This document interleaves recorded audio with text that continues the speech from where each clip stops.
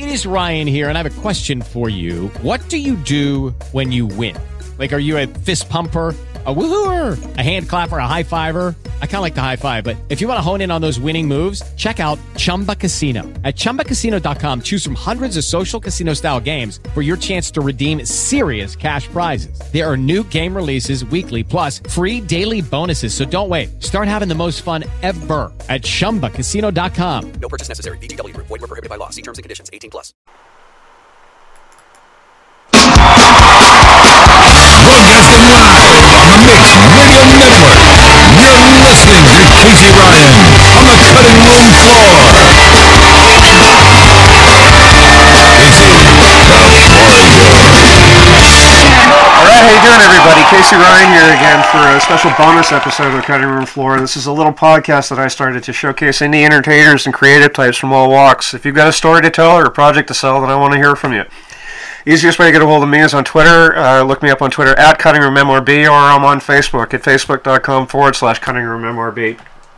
Quick thank you, as we do at the top of the show, to the Wolf, who acts as my announcer. You can listen to him and his dear wife Susan every Friday night right here on the Mixed Radio Network on the Live from the Morgue podcast, and to Michael Cardello, who composed that little jingle for me as well.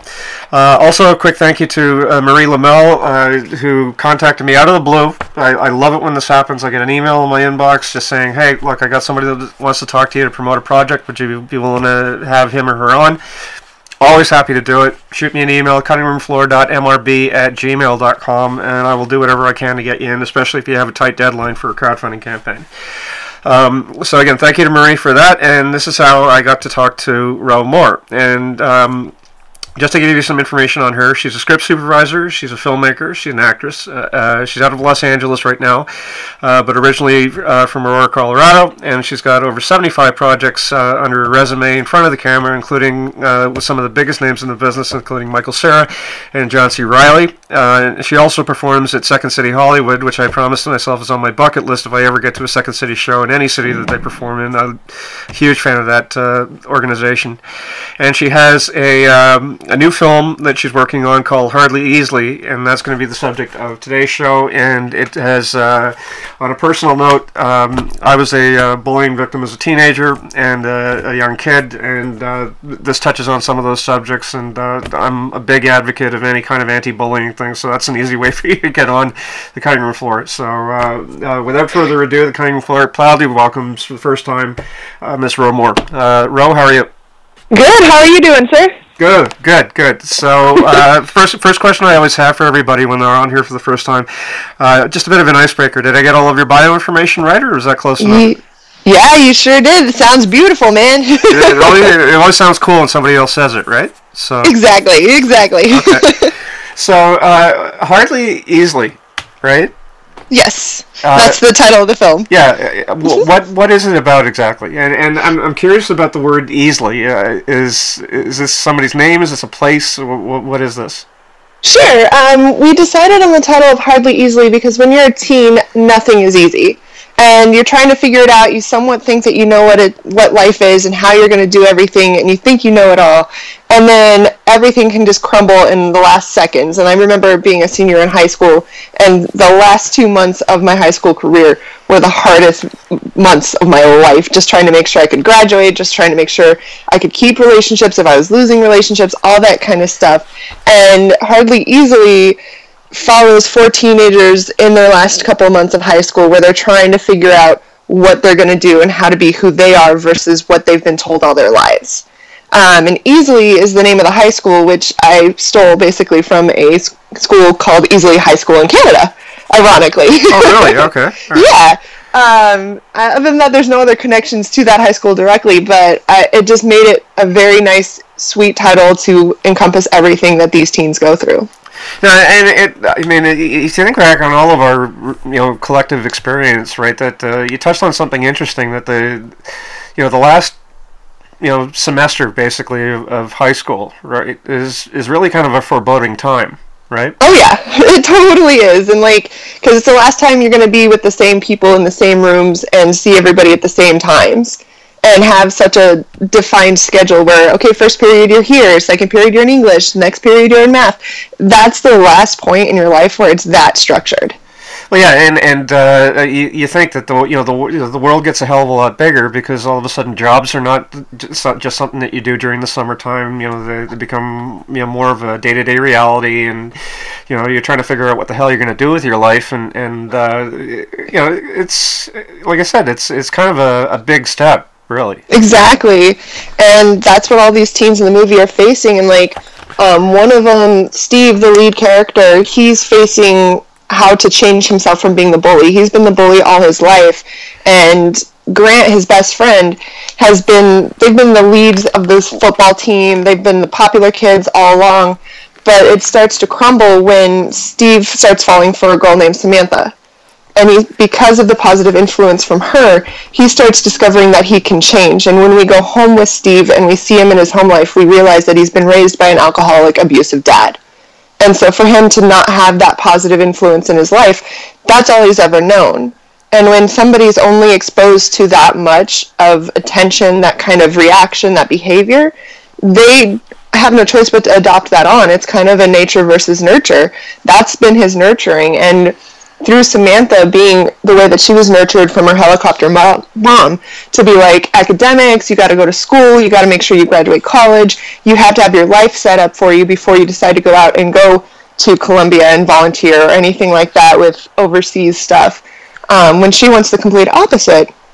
And through their relationship, she becomes a very positive influence to make him change his ways, and so much so that he inspires his dad to stop being an alcoholic. So, I mean, you cover a lot of ground. I take it that this is actually a feature film, right? Correct. Okay, all right. Yeah. No, I can't imagine having to cram that much material into a 15-minute or even a half an hour short, right? Right, I tried to at first. Yeah, because that's my main thing is I've done over 20 different short films, producing, acting, writing, all that kind of stuff. And so when it came to doing this story, I tried to take each individual storylines, because there's also Seth, who's the kid that's a nerd, he's always been bullied, that kind of stuff. And then there's also Grant, who's been hiding all his sexuality this entire time by dating the head cheerleader, and they have this agreement that they promise to never break until he's out of the house, so he doesn't have to take the judgment from his family and whatever consequences may come with that.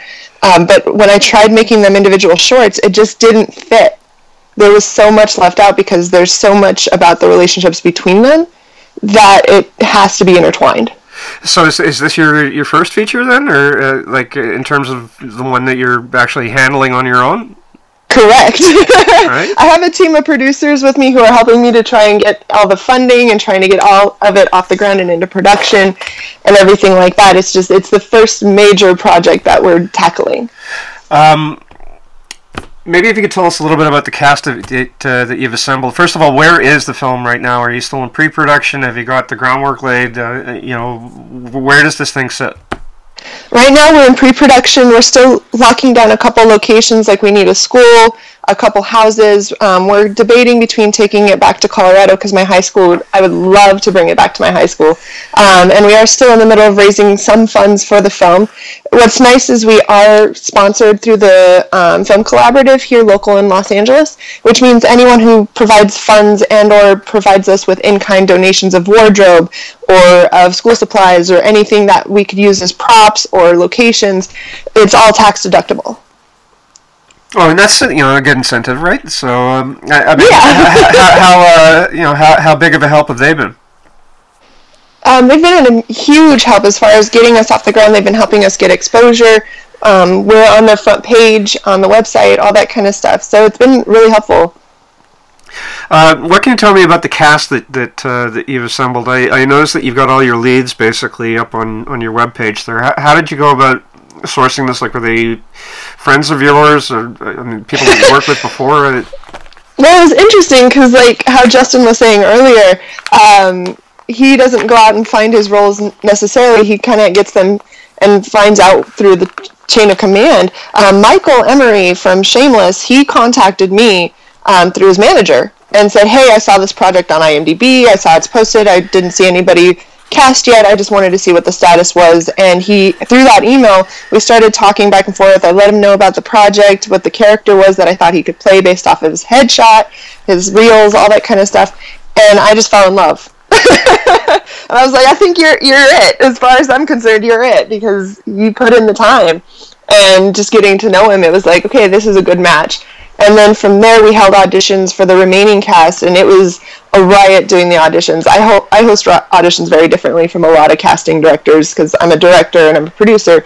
I'm also an actor, so I know it's scarier than hell going into any audition room. So I always try to make it as easy as possible. And all of the actors, including Rob Roy, Siggy Gradwell, Sam Gash, everybody was amazing when they came in through their auditions. And then the remaining cast, I wrote for them specifically, because I've known like Danielle Wallace and Ann Westcott and Michelle Glassburn. I've known them since 5 years ago when we started acting class, and I sat back one day and I was like, look, we're all so talented, but we're not getting out there. And I'm willing to step up and start writing, and willing to step up and start learning to produce, so we can get our talent out there. So that's where a lot of the other remaining cast, especially Tom Nielsen. Tom Nielsen's in everything that I do. I love him. No, I mean, it's good. But I would argue, though, that it's good that you have, people that you can entrust implicitly, that are going to show up on time and work with you and make this a joint effort. That exactly. I mean, that's not an easy thing to find in any kind of work environment, much less the entertainment industry, I would think. Right. Well, and if you look at it, if you take a step back from the industry and you really boil down each film, and you'll find that it's the same group, and that's kind of what I have envisioned for my projection of my career and my life in the entertainment industry. If you look at Seth Rogen and James Franco, they all work together. The whole, like Seth MacFarlane and all of them always work together. Same thing on other films, like with Quentin Tarantino. He brings back the same people, and Robert Rodriguez, they bring all of the same people. And when you have that close-knit group, it makes everything in the production and the post-production all the way from start to finish that much easier, because everybody knows their role, they all know their place, and they know what they're bringing. And Christopher Guest, another one, right? Exactly. So that's kind of why I'm happy to have my little clan, and it's not that we don't want people in, we want them in. They just got to let us know they're out there. So is this a straight-up drama piece, or is it intended as a thinker's comedy, as I like to call them, or I guess what? There's some lighthearted pieces.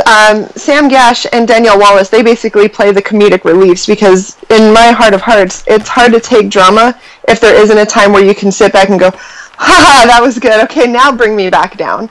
So, and it's easier to swallow harder subjects, especially about like abuse and bullying, when there isn't a time to just let it release and relax and let it sink in. So it's a combination of both, but it's primarily a drama based off of the fact that we do deal with the heavier subjects. Now, you mentioned earlier that you are still accepting donations, right? Correct. What are you effectively raising the money for, and what's the business case behind this? Sure, the business case behind this is we're trying to seek funds so that way we can pay our cast and crew. We're looking to pay for insurance, locations, if we don't get those donated and everything like that. And it'll go towards wardrobes and props. That's primarily what we're looking for funds to be raised for. Did you guys go the crowdfunding route in the traditional sense, like setting up a Kickstarter campaign or an Indiegogo campaign or any of those? We will be doing that here in the next couple months. You will? Right now, we're looking at probably August, September time to be doing that. Now, I also understand that just a couple of days ago, in fact, you had an event, is that right? Correct. We had an event at Bob's Big Boy here in North Hollywood. It was really, really fun. It was great to see people come out and just support the film, and to see how much it impacts everyone at every level, especially being bullied. I mean, you yourself said you were bullied as a kid. And right now, I think in this country, it's been a hot button topic, and it's been so much exposed that even the smallest things of like, hey, he stole my pencil, is now being construed as bullying. So there needs to be some kind of recognition of what is truly bullying, because we're getting, the gray is outweighing the black and the white, and we're not able to handle things that are truly bullying and catch. Like this morning I read an article about a girl who ended up committing suicide because she was bullied at school, and there's no reason why that shouldn't have been seen. Well, and you touch on an interesting transition point, that there is kind of a period where these guys men or women are going to grow up and eventually potentially be bullies in the workplace too, right? Right, exactly. And until you have a positive influence or such a huge negative influence in your life that causes change, there's nothing you can do, because there's nothing out there saying that you're not living a way that is acceptable per se. And that's probably the wrong word to use per se, but like, I know for me, I've been watching the whole Johnny Depp and his Amber Heard thing, because I'm from a domestic violence situation. I was abused from my boyfriend from the time I was 16 all the way until I was about 21 years old. And I didn't know that there was another way of living until it got so bad that I ended up in the hospital, and I had no choice but to sit there to myself and say, okay, this can't be what life is all about. And I had to start researching, and I had to start asking myself, okay, well, what do I want from life? What is out there?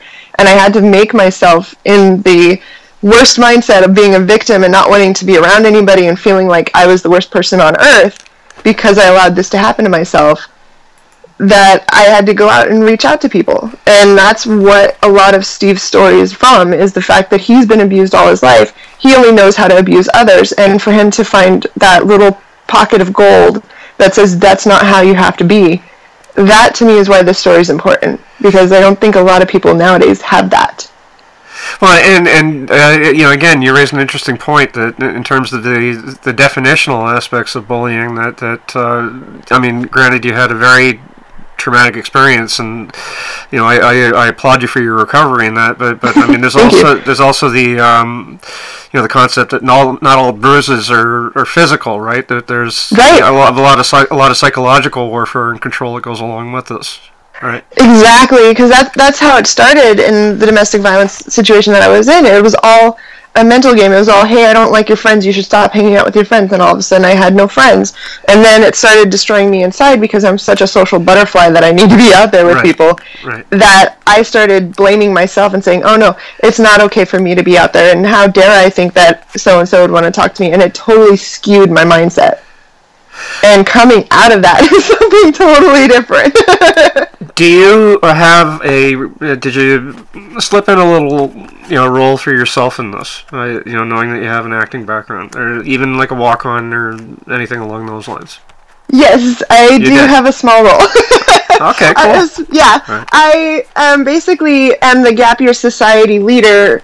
Her name's Jolene, and she helps Samantha realize that she's allowed to, because she'll be 18 years old when she graduates. She doesn't have to go straight off to an Ivy League school like her mom forces her to and says, that's where your path is going. I don't care, come hell or high water, you're going to an Ivy League school. And Jolene helps her take a step back and go, no, your life is what you want it to be after you turn 18. And there are a million resources to help make it happen. And I am just one person here that can facilitate and help you with that. And that's the character I play in Samantha's life in the movie. And that's kind of what allows Samantha to start exploring how she can help people based off of her academic knowledge. And that's what allows her to, in turn, help Steve get better and realize that he can be better.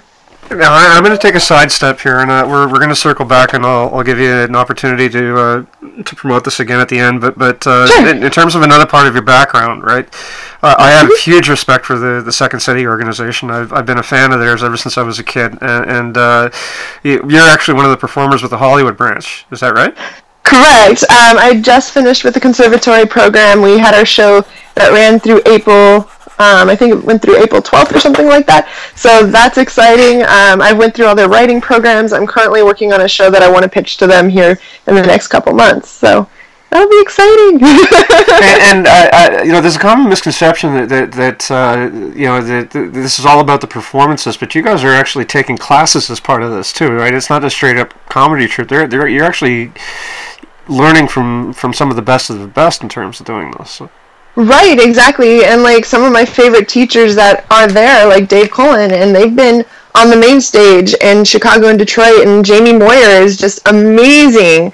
And the whole aspect of the classes is to get you the tools and the training to know how and when to use the tools and the tricks, so that way when you get up on stage, you're not frozen. You can go, okay, this is what I can do here, and this is oh, I can piggyback on that, and then we can go rolling with this. And when you have a team that understands all the rules and when to play them, they can pick up on other things, and it just helps create an ensemble, and that's what creates the comedy, and that's what makes it fun. And the emphasis really is on sketch comedy, though, right? Like, are you correct? Right. Yeah. Well, it's on re-improvisation to get to a sketch. So, like, you'll get up, and somebody will give a suggestion of, like, popcorn. So you have an amusement park scene, and you do that, and you find the little funny bits here and there, and you keep those in your pocket, and then you come back to it.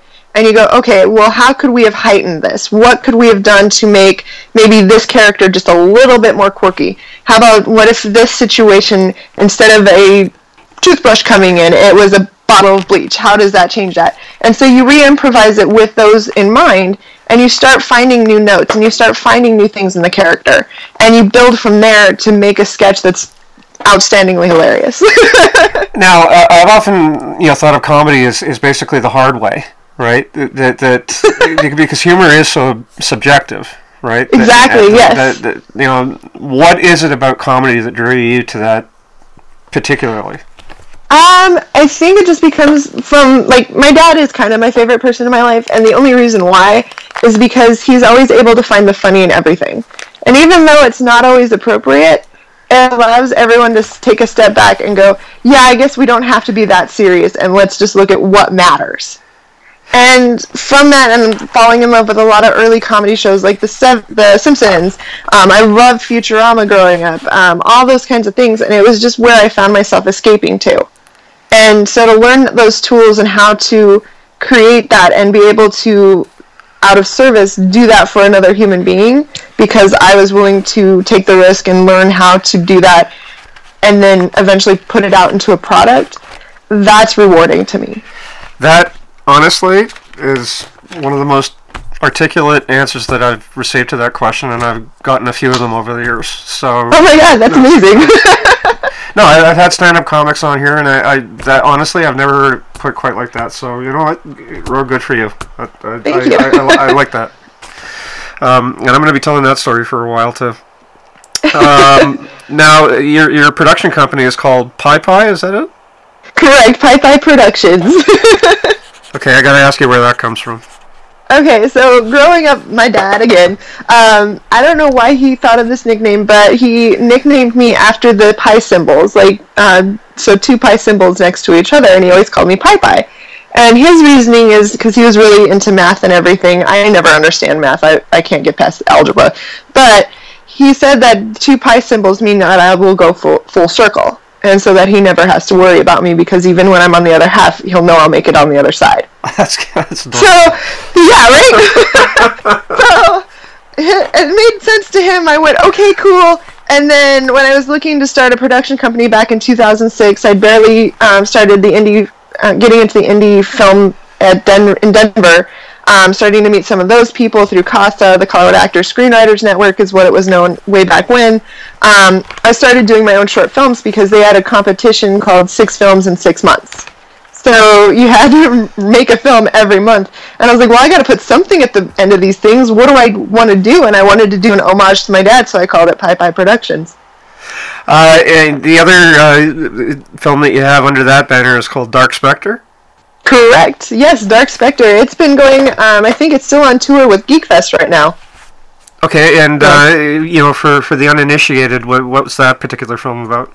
Oh, Dark Spectre is a superhero film where we come to find that his arch nemesis is not necessarily his arch nemesis, it's actually his mother. And through that interaction, we've come to find out if we continue the series, we're in talks to try and figure out what we want to do with it now, because it's supposed to be a web series where we find out that he's living back home with his mom. His mom has Alzheimer's. And through that, that's why he's doing all her deeds, because she used to be the evildoer and doing everything, but now with Alzheimer's, she doesn't remember who she is. That also sounds like a really cool piece. I'm going to have to take a look at that. So yes. Okay, so to circle back here, we kind of have to tie this up, unfortunately. But, Raleigh, I would very much like to have you back on again if you ever have anything else that you want to discuss. Okay, this has been a lot of fun. Yeah. All right. Definitely. I'm sure it's been enlightening. Well, no, I hopefully you've had fun out of this too. So, but just in terms of Hardly Easily, where can people go to learn more about what you're doing? Sure, they can go onto the website. The website is Hardly Easily, and that's spelled EASLIE, film.com. It's got the donate now, so if they want to get in touch with us, donate some funds or anything like that, they can click on that. It's got our synopsis that has everything about our cast. We'll also be posting upcoming events. We'll probably have a fundraiser here in another month or two, where if people are local to Los Angeles, they can come show up. It'll also keep everybody updated as far as where the film is production-wise. So. Well, again, a big thanks to Marie Lamel here for. Is she one of the people that's working on the management group for you? Or I guess. Oh yes. Okay, all right.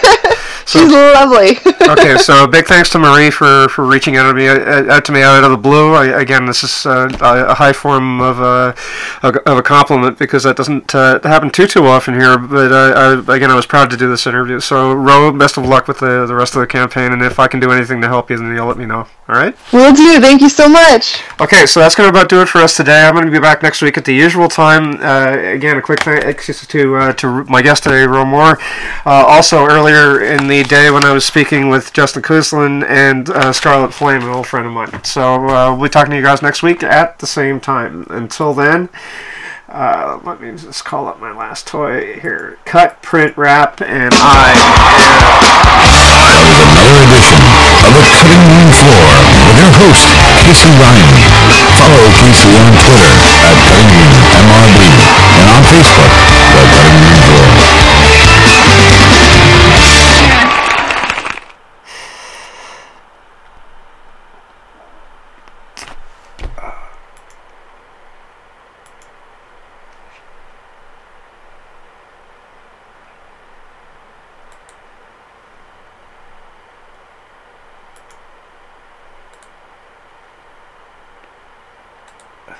Hello, it is Ryan, and we could all use an extra bright spot in our day, couldn't we? Just to make up for things like sitting in traffic, doing the dishes, counting your steps, all the mundane stuff. That is why I'm such a big fan of Chumba Casino. Chumba Casino has all your favorite social casino-style games that you can play for free anytime, anywhere with daily bonuses. That should brighten your day a little.